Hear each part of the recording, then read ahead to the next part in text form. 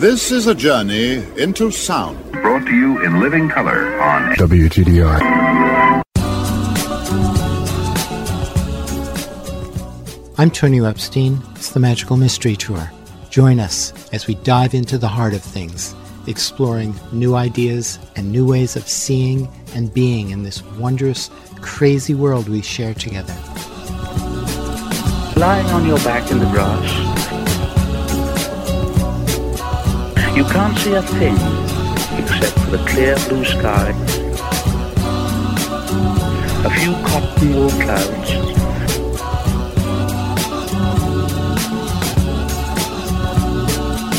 higher and higher in the great dome of the sky, filling it with song.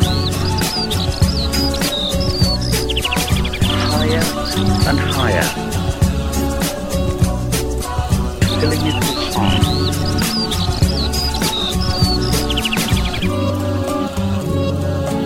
Filling it with song. They sound quite mad, don't they? It's happening. I can feel it. How would you explain it? It's beautiful. God, it's God. I see God. How do you like that? Hi, Rina. Hi. Well, I'm looking forward to talking with you this morning. I'm looking forward to this as well. My guest is Rina Deshpande. She's also known as Rina the Poet. She's an educator, author, and artist who was raised with yoga philosophy by her parents. After teaching in the New York City public school system, she helped found an elementary school teaching master's program at New York City's Relay Graduate School of Education back in 2010.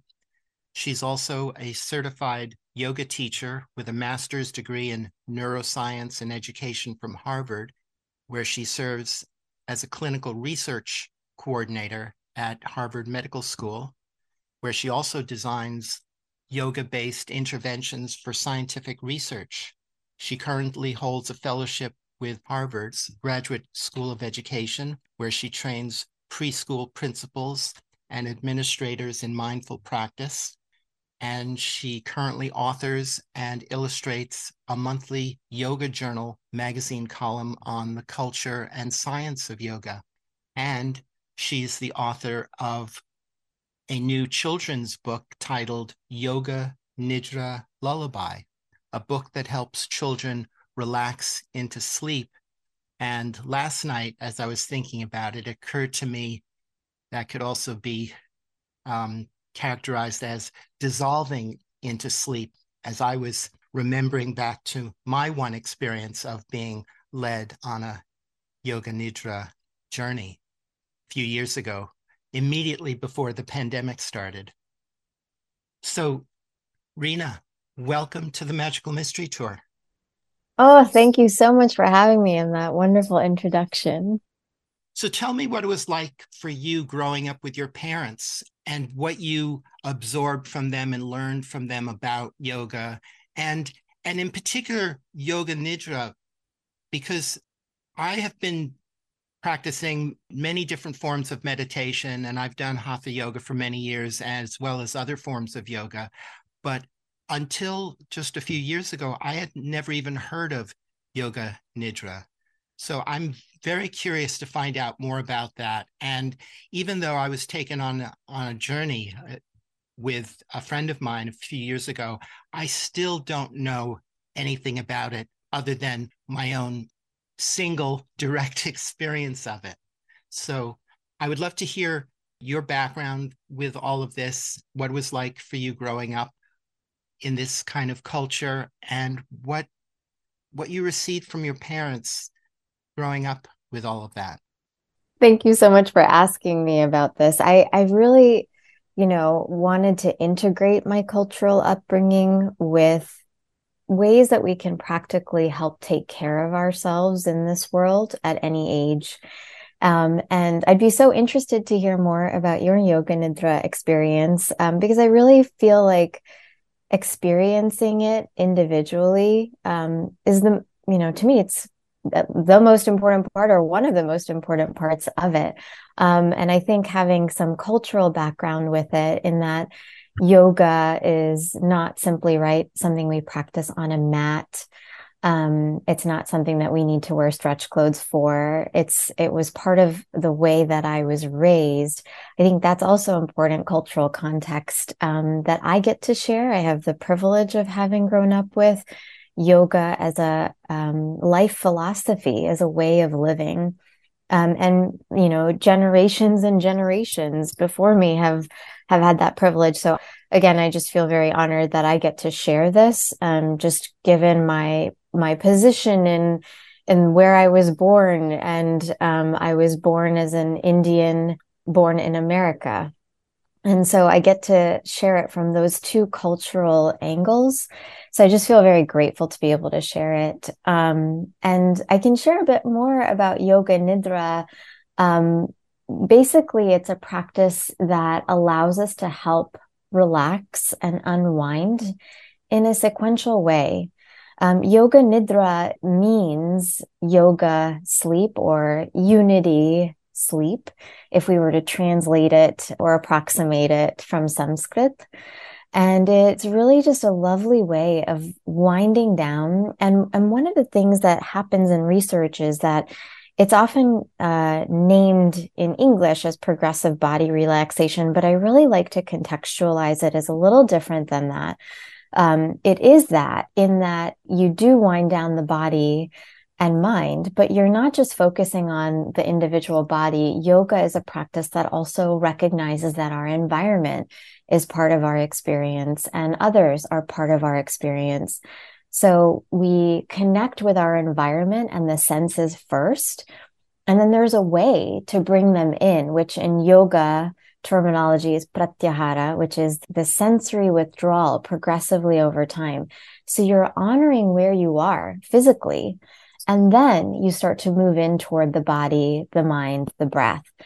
So it's a part of the research that I really like to distinguish and just share with people, that it's really cool, because it's saying, you know what, like noises might be happening and we don't want to just pretend like close your eyes and now relax the body, right? It's actually a process of honoring where you are, the sounds, the feelings, touch, taste, all of the things that you might be feeling, and then slowly coming inward. Mm-hmm. Yeah. To embrace everything that's arising, not only within us, but also from outside of us, and that kind of fractal edge between the two, that at the same time, there's a sense of separation, but it also is the opportunity to merge with it, or to experience that there's a kind of wholeness in that relationship between the inner and the outer. Yes, I love that wording that you said, fractal edge. It's so beautiful. Exactly. Like there are these unspoken boundaries, right? And like how to move from one to the other. And these practices are not, only helpful for rest or moving towards sleep, because, yoga nidra is also a practice where it's not necessarily only moving toward falling asleep. It can get you there. It can also get you to a place of being between wake and sleep. That's also just a rest. It's a form of meditation, really. And so it's a rest of the mind. It helps you to be where you are without thinking ahead or thinking backwards. And those moments can be brief, right? But they're also very restorative when we find them. And I find yoga nidra for me is just a beautiful practice of a form of meditation, in my opinion. Well, I'd love to hear your different experiences of yoga nidra, and because for me, I spend a lot of time in that liminal state between waking and sleeping, particularly in the morning before I get out of bed. Like if I have time, which is often these days, I can stay in bed for maybe an hour or even a couple of hours and just let myself luxuriate in that in-between state and allow whatever happens to happen, whatever arises or doesn't arise, happen either way. But my one yoga nidra experience was actually very different from that experience. So I would love to hear your range of experiences with it. And I'm happy to share my one experience as well. I would love to hear that. Yes, I'd be happy to. So, as I share also in the book that I wrote, Yoga Nidra Lullaby, it was integrated into my childhood. My mom actually, when I was small, I used to be kind of an anxious child, and I still consider myself a person who, by nature, and in yoga we call that prakriti, just our natural constitution is one of anxiousness. I tend toward that, and I think to help calm me down, my mom just organically created this lullaby herself, really. It's just a simple rhythmic repetition of helping my body relax. So it would be, we used to call it eyes go to sleep. And so she would just sing to each part of my body, eyes go to sleep, nose go to sleep. And she would sing it, but also kind of say it. And it wasn't about rhyming or anything, but it was just progressively winding me down little by little. And I remember at the end of it, she would always give me like a whole, it felt like a body wash, just like clearing the tension from my body. And this in particular stands out to me as yoga nidra more than any other way that I perceive it, is it allowed me to learn how to let go of the day. In a way that felt not like, I think when we hear let go, it can be intimidating to some. It feels like if I'm letting go of something, then what do I have left? The way that it framed letting go of the day for me was that it was welcoming repair, I think beautiful imagination, really, and readiness for the following day. So it actually felt like that. And to use your wonderful wording, that fractal edge of, what's the distinction between letting go and welcoming something new? But there really is that. So from childhood, I just grew up with feeling grateful to be able to wind down. And especially it's carried me through, I forgot it when I was a teen. I forgot it when I was a young adult going into this like very demanding profession of being a public school teacher in New York City. And it was really exhausting and I forgot it. I forgot how to do it. And then it was only until I pushed myself over the edge of not being able to wind my body down. I mean, my body was honestly physically reacting in ways that I was unable to control well. And it was when I came back to these practices by happenstance, actually, that I remembered the value of what I had been given.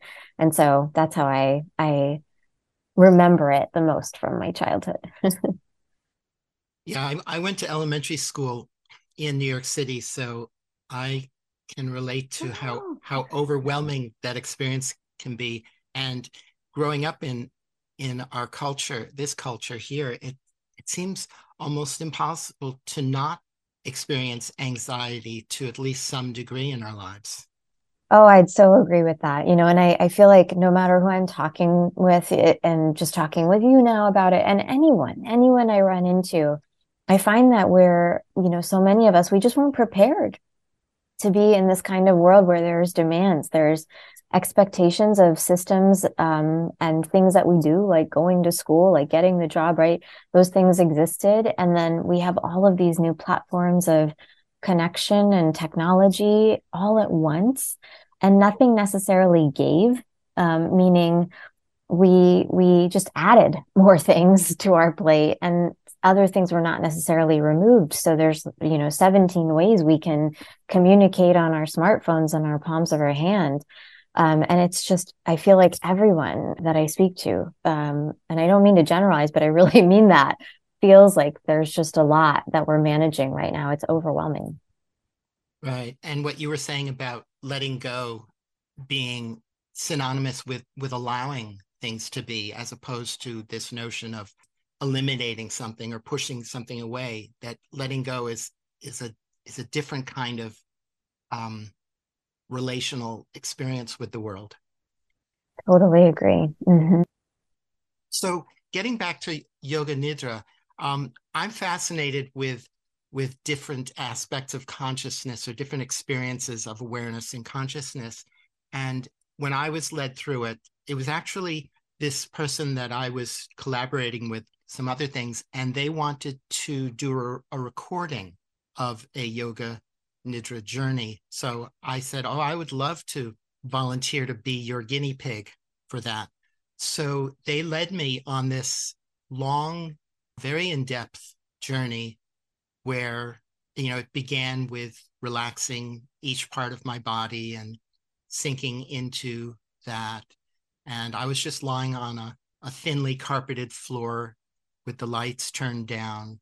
And I don't remember everything about it, but I remember being taken on a journey through a landscape to a lake and then to the edge of the lake, and then on some level entering the lake and dissolving into the lake.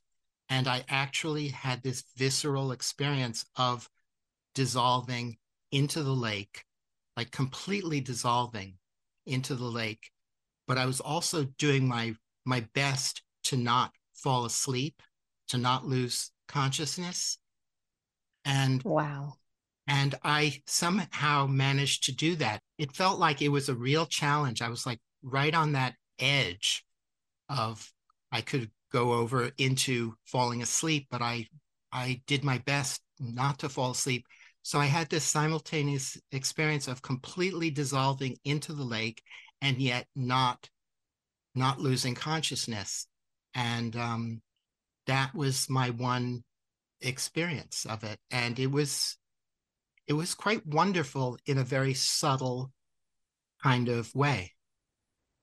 That sounds amazing. And I would say, typically is that hope, right? Is that we're finding that place and I love that that word edge is continuously coming up. It's so cool to hear, because that is really what it is. It's coming into a place of even being able to recognize that edge between sleep and wake. And I think people have different takes on it, whether you need to maintain in that place or whether you can allow yourself to fall asleep. It's just it's a great place to be able to lead yourself. And to have the imagery of a lake, this is where I think it's, wonderful to honor the cultural tradition and the roots of where these practices come from. And also the evolution of ways that we can visualize. And, lake visualization, water visualization is integral to how yoga is often taught, right? Like waves of the mind, stilling of the mind, the ripples. We have words like vritti that indicate thoughts and anxieties. So it's really amazing to hear this adaptation of a lake as an image and how you can imagine yourself being both the lake and the observer of the lake in one moment is amazing. Yeah.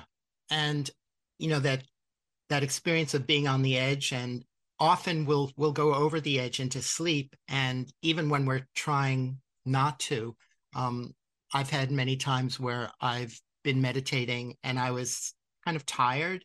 And so it's like the body probably naturally wants to go into sleep while we may have another intention, and the body usually wins. Yes. So there's a whole range of experiences that we have in these realms. And we like to imagine that we have control over these things. But I think as we get more and more experience, we come to realize that we don't really have nearly as much control over things as we like to imagine or think. Yes. And I think it's good to have intention. And again, different people have different takes on it. But I also find that it's also listening to what the body needs, right? And we fall asleep with it, it might be that we need that nice rest. And it's a great stepping stone toward that rest. And I think especially, thinking about this for children, I wrote this and I illustrated this children's picture book, Yoga Nidra Lullaby, to help them towards sleep. It's not necessarily only to stay in a state of in between, but it is also helpful to have a way to wind down with children, whether it's your own child, whether you're an adult and reading it too, honestly. I don't have children of my own, but I've been a teacher for almost 2 decades, a teacher of teachers as well, as you mentioned. And it is important to help give steps. And I think that's one of the benefits of these practices. And like you mentioned, there's visualization that's involved, that's gentle. And ideally, we're not resisting as much as possible while we're practicing Yoga Nidra. So practicing it with maybe an intention and also allowing what it is, knowing that it's a process and each time it might be a little bit different. And I would imagine that if you don't talk about bringing an intention to it with somebody initially, that it can allow things, the range of possibility to be wide open for whatever they naturally experience, rather than having some, idea of what, somebody else had experienced and how that can influence our intention, or at least our imagination underlying the intention. So I imagine that you've done this with children as well as just writing the book. And I'm curious if you've gotten feedback from children that you've done this with about what they've experienced, and if any children have perhaps had any unusual experiences to share about it. So far, I wouldn't necessarily call them unusual experiences, but I think for the most part, some of them have funny ways, like there might be laughing that happens, right? In childhood, you're a little less inhibited, which I think is lovely, right? And I feel like what we're trying to do a lot in adulthood and through the rest of our lives is to reconnect with that, uninhibitedness. It's so sometimes they might start laughing. They might think of something that's funny and like giggle and release. So these wonderful things actually can happen in the process. And in the book, which has been really great now, is like a new rendition of how to practice it. This book, Yoga Nidra Lullaby, evolved from an audio that I created, maybe 10, 12 years ago. And then it evolved into a different story format that I put together and lots of revisions, as any author or illustrator might know. And it came into this book format of a set of couplets, poetic couplets that describes something, whether it's, as we mentioned, like starting with environment or then moving in toward the body. And then on the second page or on the right page, it'll be a question, a reflective question. And typically, I would say in Yoga Nidra, you're guiding someone as the teacher. You're guiding them to help them progressively relax. But this book also allows kids, because kids have questions and questions can also help. So it allows kids to be able to interact in a way as they're also winding down. And I've gotten great feedback from them. They love it. They really enjoy answering the questions. And by answering the questions out loud, it still is helping them guide themselves toward rest. So, they've really loved it. I've loved getting kids' reviews and photos of kids. And so it's wonderful to see. I got to be in a kindergarten classroom and practice a short form of it with them. And the kindergarten kids were just, they loved it. And they were hugging you can read it with a stuffed animal and enjoy it that way, and practice this practice with your stuffed animal and also fall asleep together that way, or rest the body that way. So there's lots of different takes when you're practicing with children. It's wonderful. I personally love it. It fills me with a lot of joy as I'm feeling restful. That sounds so wonderful. It's filling me with joy just imagining a room full of kids hugging their stuffed animals and allowing themselves to sink into these experiences. So can you give us some examples of some of the questions that you ask them during this, and the context of the questions? I would love to do that. I actually have a copy of the book here, and each page can stand alone, or of course can all go together in sequence. And so I can actually start with the first page and share. So the beginning, it's, if you can imagine it, there's a yellow on the left, like a yellow sunny kind of sun-filled sky that's more toward evening, so golden, with some pink clouds. And on the right side, that orangey yellow sky kind of fades in toward a peach. So just imagining what evening sky starts to look like. And it says, the orange sun begins to sink. Skies are golden. Clouds are pink. What evening colors do you see? And in this page, what I wanted to create, and the illustrations I did they're what I call hand-painted collage, sort of invented through this process. So you're able to see the paint strokes, you're able to see the cutouts, and the clouds are not, uniform in color. You can see the strokes of yellows and blues and purples all in them, because that's just real. It's what happens in the evening sky. So kids can look at the pages and answer that question, what evening colors do you see? They can look at the pages if they're not able to see outside of them, or they're able to look at the pages if it's not evening, like perhaps it's nap time in the middle of the day, and it's still just a nice question to look at and choose colors from the pages. But I also love that children can also answer this question as they like. And I'm very much about accessibility as well, right? So children who might be visually impaired, they can imagine things. They can talk about it in a different way if they want to. And it's more of a question starter. So not to feel confined by the question. So it ends up being beautiful. Oh, I have a mindfulness bell that goes off to remind me to breathe. It went off. Which feels good to do. I've heard about those. Yeah. It's really wonderful. I truly, and that's where I feel like yoga and mindfulness, they're integrated into the day. It helps me no matter what I'm doing, just for a second to breathe. But that explains the first pages, and I'd be happy to share more or answer any questions about it.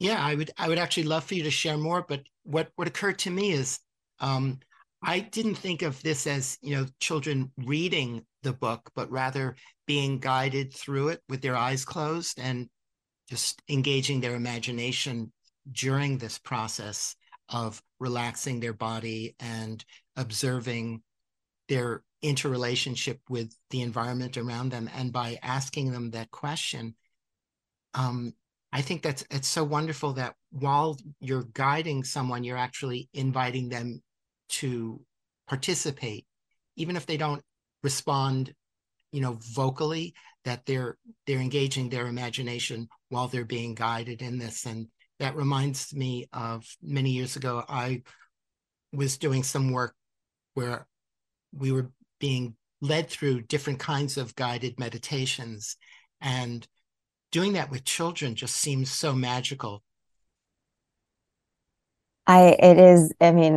It feels really magical. And I appreciate that. Your acknowledgement of the questions, it was a very important part of the process. Especially with my education background, I love books. I love reading them aloud. I love taking them in with kids or by myself. I was always in the children's section of the library ever since I was a kid, or even honestly after work, I would be in the New York City Public Library, just constantly in the kids section. And the questions part felt really important to me, because part of what I love to help provide is self-regulation practices, where you, by way of practicing these questions and even just hearing them, there are things that you remember to ask yourself later, right? So if a child in a couple of years is feeling overwhelmed, the following page, the reflective question involves deep breathing. It can be a way that they can remember, oh yes, I can ask myself to breathe. And I think the asking part of it is so critical, because it feels invitational to the self, rather than a command or, an imperative format of like, please do this or this needs to be done. It feels invitational. It feels like you are interacting with self, and your thought process can be almost productively interrupted by asking yourself a question. Otherwise, I feel like we just continue to say thoughts, say. And if we can ask ourselves a question, it gives us a chance to respond. So I found that personally helpful. And especially as an educator, it's the way that I'm always teaching, no matter what the subject. So I still teach teachers how to teach math, science, social studies. Like I'm still designing curriculum for that as well. And I always make sure that the questions are there. Yeah, as you're talking about that, I was thinking how much I love that, because we have a tendency to get lost in our own narratives, our own stories about everything, and asking, being invited to ask a question, or being invited into curiosity by being asked a question, we can sort of sidestep our stories for a moment and open up like new doorways of possibility. Yes, I love that. I love that. Sidestep it. Doorways of possibility. And I think that's exactly what it is it can feel a bit open. And I love what you said before, and that's very much it, right? When we walk into things, especially in adulthood, we've, wired ourselves to think like, okay, how is this done? What's the goal of this thing? I need to make sure I do that, right? It becomes this thing where we have to retrain ourselves to feel a bit more open into the experience. And so in a lot of ways, it boosts creativity to ask these questions that are open-ended. One of the reflective questions I have, so the couplet on one of the pages, and it progressively moves, through the body down toward rest. And one of them, it says, "Mist is cool upon your nose. Sleepy ears begin to doze. What would you whisper to someone you love?" And whether or not a child answers it, it's also a way to think about how they're interacting. So you're quieting the body, you're touching upon ears, upon nose, and you're thinking about the way that you're feeling, but you're also thinking about soft ways that you might interact with other people. So it's invitational towards self, and it's invitational in a very subtle way to help inform how we have loving relationships with other people as well. That was so lovely. What it made me think of was the gratitude practice, that it's sort of like being invited to think about something that you are grateful for in the moment. It's very much, informed by all of those practices. Exactly. And compassion meditations, you'll see those elements of the practice, as it has been culturally through the years, as it's been informed by more research, sharing information and even like making more concrete some of the practices. And then actually this question in particular, what would you whisper to someone you love? A friend of mine from high school, actually, so I've known her for a long time. She ordered this book for her boys, and it was a spot in the reading that she said, like, they said something funny, like silly, actually, to that question. And they ended up like laughing and like hugging each other in that moment about something silly. So it wasn't necessarily something, very grateful sounding or very poetic that they shared, but it was funny. It brought them together. It made them laugh as they were getting tucked into bed, which again, like we want that coziness feeling. So I think in that regard with kids in this book, and especially just having that freedom, letting laughing be a part of that beautiful process. It's so much fun to be able to go to bed that way. Mm-hmm.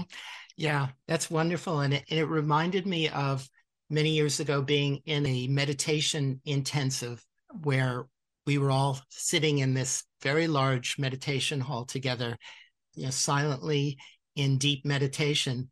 And it was an odd kind of offbeat energy in the room. And somebody started making some funny noises. And all of a sudden there were these sounds like people trying to stifle their laughter, and it started erupting around the room. And then all of a sudden, the entire hall erupted in riotous laughter. That's amazing. And How cathartic. It was wonderful. And it lasted for like a few minutes of solid laughter. And then it slowly subsided. And then somebody went, and the whole room exploded in laughter again. So we went through a few cycles of that. And then the teacher finally, tapped on the microphone and said, okay, settle down. but it was such a magical experience to allow ourselves to do that. I can just imagine it. It feels like a classroom, like an elementary classroom. It's funny, you can't help it, and you just let it happen. And what I love too about laughter is, at the end of it, after a great laughing time, like a laugh attack, as one of my friends calls them, you organically just sort of you sigh.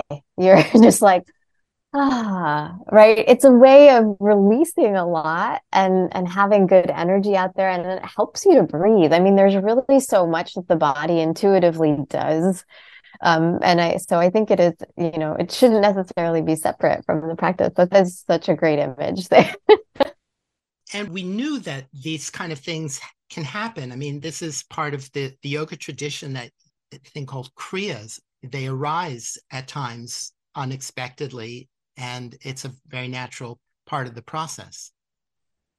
Absolutely. And Kriya is so much about that cleansing and clearing and in natural ways. And yes, I love that connection to it.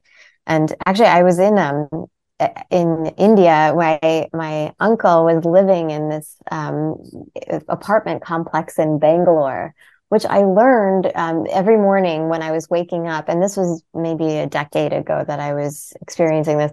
I would hear this laughing yoga happen in the morning. I would hear people laughing outside every morning really early. And it apparently is the place where laughing yoga also originated. So that's what it happened to be, in that community where my uncle was living. And it is also, again, rooted in science. It's an evolution. Laughter is not necessarily written into the Yoga Sutra, but it's clear that it allows this incredible release. It allows us to let go, like you're saying, Kriya. It allows that cleansing aspect. And it's such a beautiful way to start the day. So I love that connection as well. Mm-hmm. And you also studied neuroscience. So I'm curious how what you've learned about neuroscience fits in with all of this.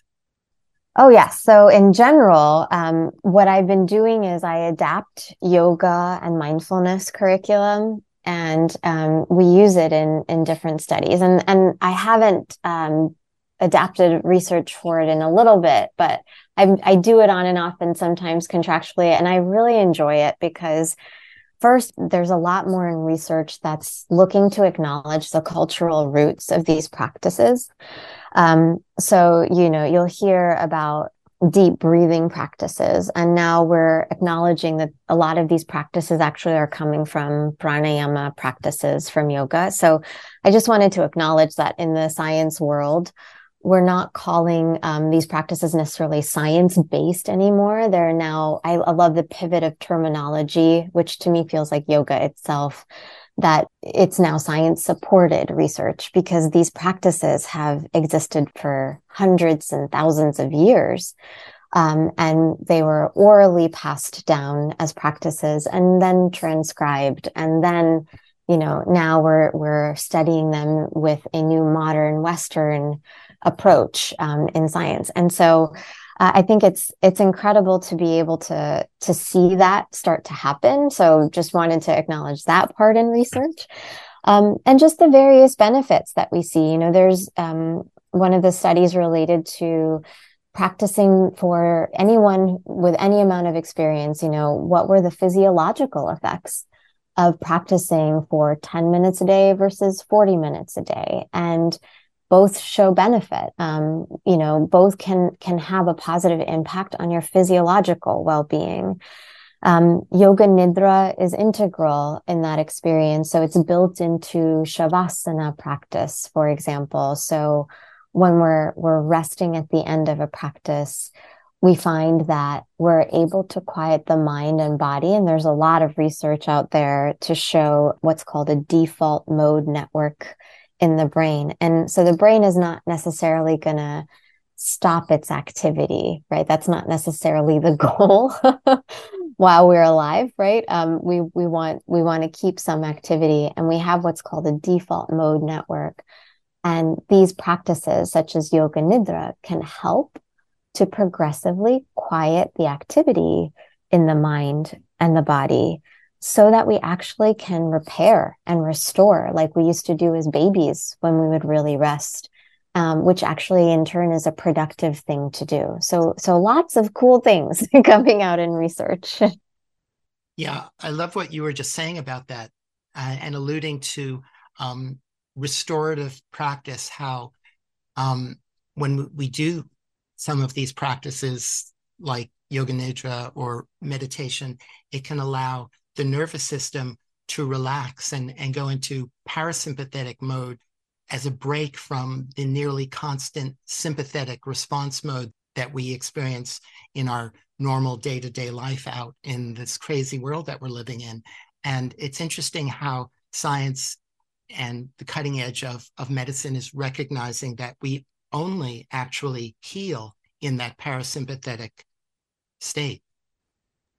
It's so necessary, absolutely. And how simple it can be, I think to me is what always stands out. There's a lot of deep terminology. You can read the details of things, but what always stands out to me is that things that have been as ancient and common, right? As like when we're stressed out and we say, just take a deep breath, right? But there's science to support why that helps us, right? The vagus nerve, it helps stimulate a parasympathetic response. So just by having our lungs expand, that nerve is touched upon, right? And it can calm down the body. Or how if we're just lying down on the back with slightly elevated legs for a little bit, it can also stimulate that parasympathetic response. And again, it's that edge point, which we were talking about earlier, why typically in a yogasana practice, yoga asana, so that asana being that physical practice of the postures, why do we usually end with a shavasana, with restoration? It's because it's that bridge, right? In order to begin again, we want the body to find rest, restoration, repair, so that we can come back. And, yoga doesn't necessarily say like, don't be productive and just flow and be blissed out all the time. There's different schools of thought culturally in yoga. And one of them is called, let me think for a second. My mind is going elsewhere. It's called Grihastha Ashrama. So it means that Grihastha Ashrama means daily living, like that we realize, we can't go all live in the mountain and bliss out and not be in connection with things and fast, right? It acknowledges that there's ways of living that involve those who are procreating, those who are working, those who are creating things. And so it's acknowledging that we need to be able to repair and restore in order to do those things. So, I'm also just always very happy to dispel those ways of thinking, I think, that happen in Western, unintentionally in Western society, that yoga means that we're non-attached, that we just need to feel always okay and calm. It's actually saying that yoga is a way to help us in the daily experiences we have, and rest and repair is foundational to that. Yeah, I remember saying Shavasana was my favorite yoga pose.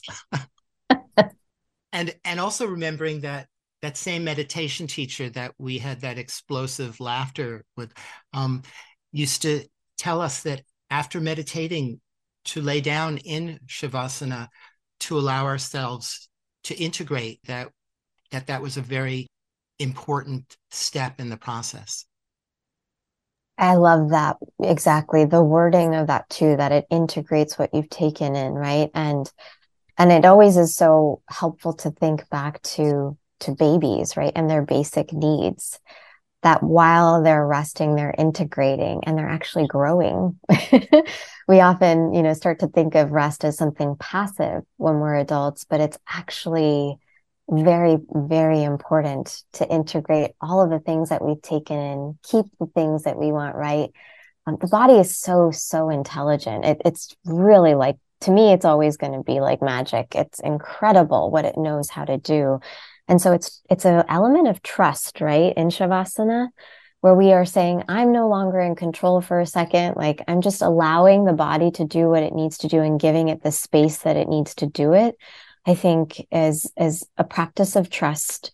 And it can be really uncomfortable for some, which is why I think practices like yoga nidra, and especially beginning them at an early age, is really important. So we can be comfortable in those places of quiet to allow the body, the mind to do what it needs to do.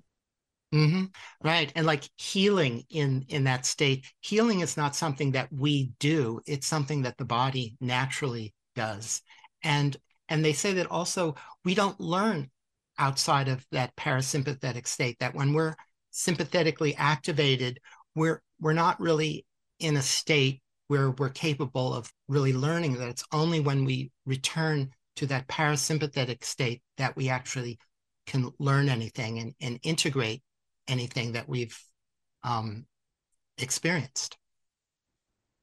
Yes. I mean, and I think it's always that symbiotic, right, relationship between wake, between sleep, the things that we're able to do while we're awake, the things that we're able to do while we sleep. And that's why I think it's just so important to the cycle of wakefulness and sleepiness. I find, especially today, right, with the cell phones in our hands and the screens, I mean, I have a work computer. I have a personal computer. There's an iPad over there. I have a smartphone. I mean, the number of screens that are keeping us awake, right? And keeping the mind going. I think what's happening, and this is anecdotally, I'm sharing, when we're sleeping, the sleeping is not feeling as restful, right? Or resting. When the resting is happening, it may not actually be as restful as we think. And when we're awake, the wakefulness is therefore feeling a little bit sleepy. And so it feels like in either place, we're not necessarily able to get the things that we really need out of those biorhythms. So the hope is things like a yoga nidra practice or this yoga nidra lullaby book for kids, like to start at a young age, is that so when we're resting, it's really resting. And that means that when we're awake, we're really awake, and we're really maximizing then all the capacity that we have. So then it sounds like yoga nidra is based on a foundation of relaxation. And then there are other possibilities that can arise out of that. It's a beautiful way to put it. Yes. Because again, I'm so unfamiliar with yoga nidra as a conceptual practice, in contrast to all the other practices I've learned over the past many years. So, that part of my brain, that rational part of my brain, is trying to wrap itself around this concept, but it sounds like it's really very, very simple. It really is. I think that is the beauty of it. Yeah, which reminds me of, back in the days when I was doing LSD, I remember when I'd be coming down and I would ask for something that I could bring back to remember, something from the wisdom that I had experienced from the journey. And I always got the same response, the same voice telling me, just relax, just deeply, deeply and profoundly relax. That essentially there was nothing I needed to be concerned about in this world, and that I can just relax. That's the most powerful thing I can do. It's the most wise thing I can bring back with me. That it already makes me relax just to think about that message. And I consistently, like body response is something I'm very interested in, connecting with emotion, or even values, right? And it feels like trust when I hear it, right? When we're relaxing, it feels like we feel trusting and safe. And as much as we can feel like that, what we were talking about before, right? It's that parasympathetic response, or at least not an activation of a sympathetic response. We're not activating fight, flight, or freeze if we're able to practice trust and remain as much as possible relaxed as possible. And in that regard, we're reserving those moments of, and our body, again, is so intelligent. We need the sympathetic responses. We need the fight, flight, freeze responses for particular circumstances. But right now we're so inundated with input, with phone calls, with text messages, with social media, with work demands, right? With home responsibilities, with anything and everything, with pandemics happening, right? We have so much happening that it can be very hard to feel safe and trusting. And so these practices can help bring us down in a very concrete, as you mentioned, very simple way, so that those sympathetic responses are still reserved for those moments when we do need to call upon them. Mm-hmm. And over the years since those experiences, I have been gradually integrating the levels of wisdom in that simple instruction to just relax. It's like there's so many layers and deeper layers to that realization. It makes me think of the layers of where we also want to feel relaxed, right? And it's relaxing in ourselves so that when we're interacting with others, we're allowing them to feel relaxed, right? So that the world can feel relaxed. And I think that's also, it's just a lovely way to consider practicing yoga nidra and relaxation as a generous thing to do. Because when you're with someone who is relaxed, right, doesn't it inform how you might feel, and doesn't it inform how you carry it elsewhere? So also in that cultural and historical yoga philosophy that we're not separate, and that by doing this, we're helping ourselves, and by doing that, we are helping others, humans, animals, environment. We're helping by doing it. Yeah, that's such a beautiful thing to realize that we really truly do resonate with each other in those sorts of ways. And if we can help through our own practice of relaxation and resonating on the parasympathetic level, that we can help influence or affect the rest of the world around us in that way. And that it's actually a very meaningful contribution to the world, even if it seems so insignificant from our own limited perspectives. Agreed. In the book, at the end of the story, it ends with this practice of helping kids to realize that, which is it's peace with you and peace with me, peace with all the things that be. So another concept of relaxation, right, is just that feeling of peacefulness as much as possible. Mm-hmm. Yeah, that's so beautiful. So beautiful. And to share that with children and to end each day with that kind of a practice with our children, that just sounds like such a beautiful gift to the whole world. Thank you. So you're also a poet. So I'd love to give you an opportunity to share some of your poetry. And there's one in particular that I would love for you to share with us, and it's called Jars of Space. Oh, thank you for asking for this one. This is one that is one of my favorites, actually. Yes, I am a poet. If you're interested, I share my poetry on Instagram. And this book is also just a long form of poem, too. So on Instagram, I'm Rina the poet. And the Jars of Space poem came to me actually while I was on the subway, of all things, in New York. And it was just a pondering. And it goes like this. It's one of the few I have memorized at this point. So it's, where does the sky turn into the sea, and sea into land, and land into me, and me into sky, and sky into stars, into space we can capture in jars?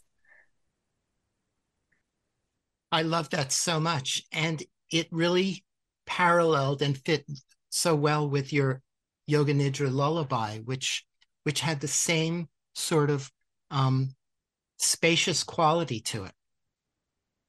Thank you. I think that opportunity for space is really, really big for me. I think it's so foundational for well-being, and I appreciate the space to be able to share that poem. I haven't shared it in a little while. And there's still a book incoming. I hand write and hand illustrate these short, ink-based poems. But that one, I think in particular, helps me to feel like I can breathe and just admire the mystery of everything. And, even what we were talking about today, which is like, where is that edge, right? Like the edge between the thing is it there? Is it not there? It's beautiful to ponder and feel in awe. I totally agree. It's one of my favorite experiences in this whole world. Mine too. Well, it's been absolutely lovely talking with you. It's been so wonderful talking with you. Thank you so much. Your questions have been so invitational and thought-provoking for me too. So I really appreciate this time and opportunity. Is there another poem that you could leave us with to end? Sure. I have a short one that also, actually, I think this one came as I was walking out of subway stairs. It's fun that I to think of that context, right? It's not separate from us. So this one it's called Fail, actually. And it's, what's it really mean to fail? Success is just a silky sail. Wind and wave, they make us brave, and strong arms waters bail. That's it. That's a lovely image.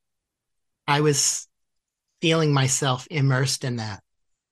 Oh, connection with water. That's beautiful. I just love the seaside and being on the water too.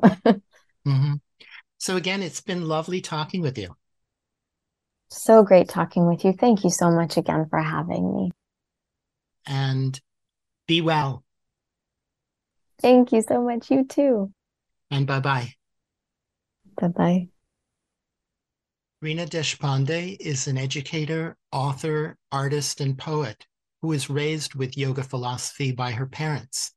After teaching in the New York City public school system, she helped found an elementary school teaching master's program in New York City's Relay Graduate School of Education back in 2010. Rina is also a certified yoga teacher with a master's degree in neuroscience and education from Harvard, where she also serves as a clinical research coordinator at Harvard Medical School, where she designs yoga-based interventions for scientific research. She currently holds a fellowship with Harvard's Graduate School of Education, where she trains preschool principals and administrators in mindful practice.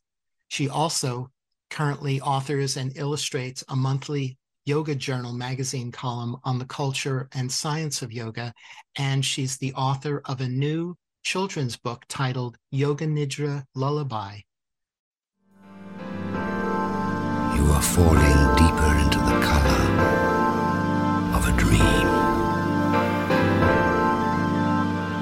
A voyage is about to begin.